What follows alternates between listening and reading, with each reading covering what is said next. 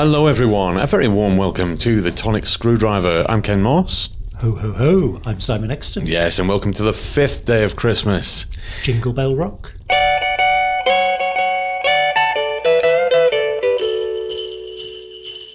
The 5th of our Cornish rock gins is Mellow Yellow Saffron.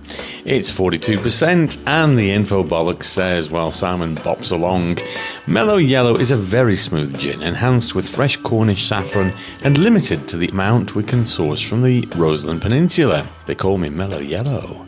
A Mellow Yellow Cornish rock gin is distilled by hand in small batches. Steve or somebody, wasn't it? Oh, pass, I don't know. Same old info bollocks as the others, except with, finally, the fabulous fresh Cornish saffron.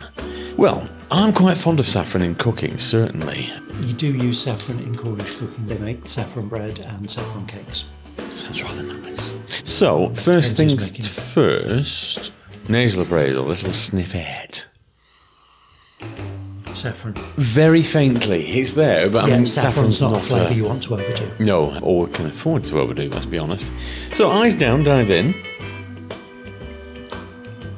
Saffron. Very subtly. Yeah, but saffron is a flavour that you don't want anything other than subtle because it's really very bitter. Yeah, a bit like yesterday's gin.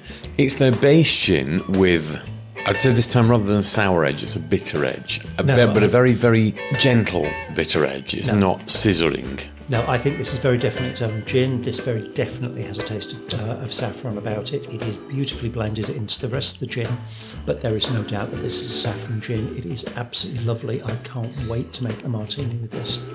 I do think you're being overly generous there. It doesn't smack you with the flavour. Yeah, but you wouldn't want to be smacked with the flavour of saffron. It's a bit like tarragon, where you can very easily get overpowered with it. I think that's beautifully blended. There is no doubt that the saffron is there. You can taste it front and centre. It's just not screaming in your face. I think this is beautifully done, and any heavier on the saffron would make quite a nasty bitter gin.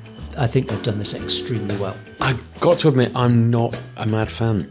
I think this is quite bland, and frankly, I'd rather have their base gin, which I think is, so far, the best of the collection. I'm going to give this a 3, I'm afraid. I'm giving it a 5. I think this is really nicely done. I think this is getting on to be as nice as the base gin. Yeah, I like this a lot. 5.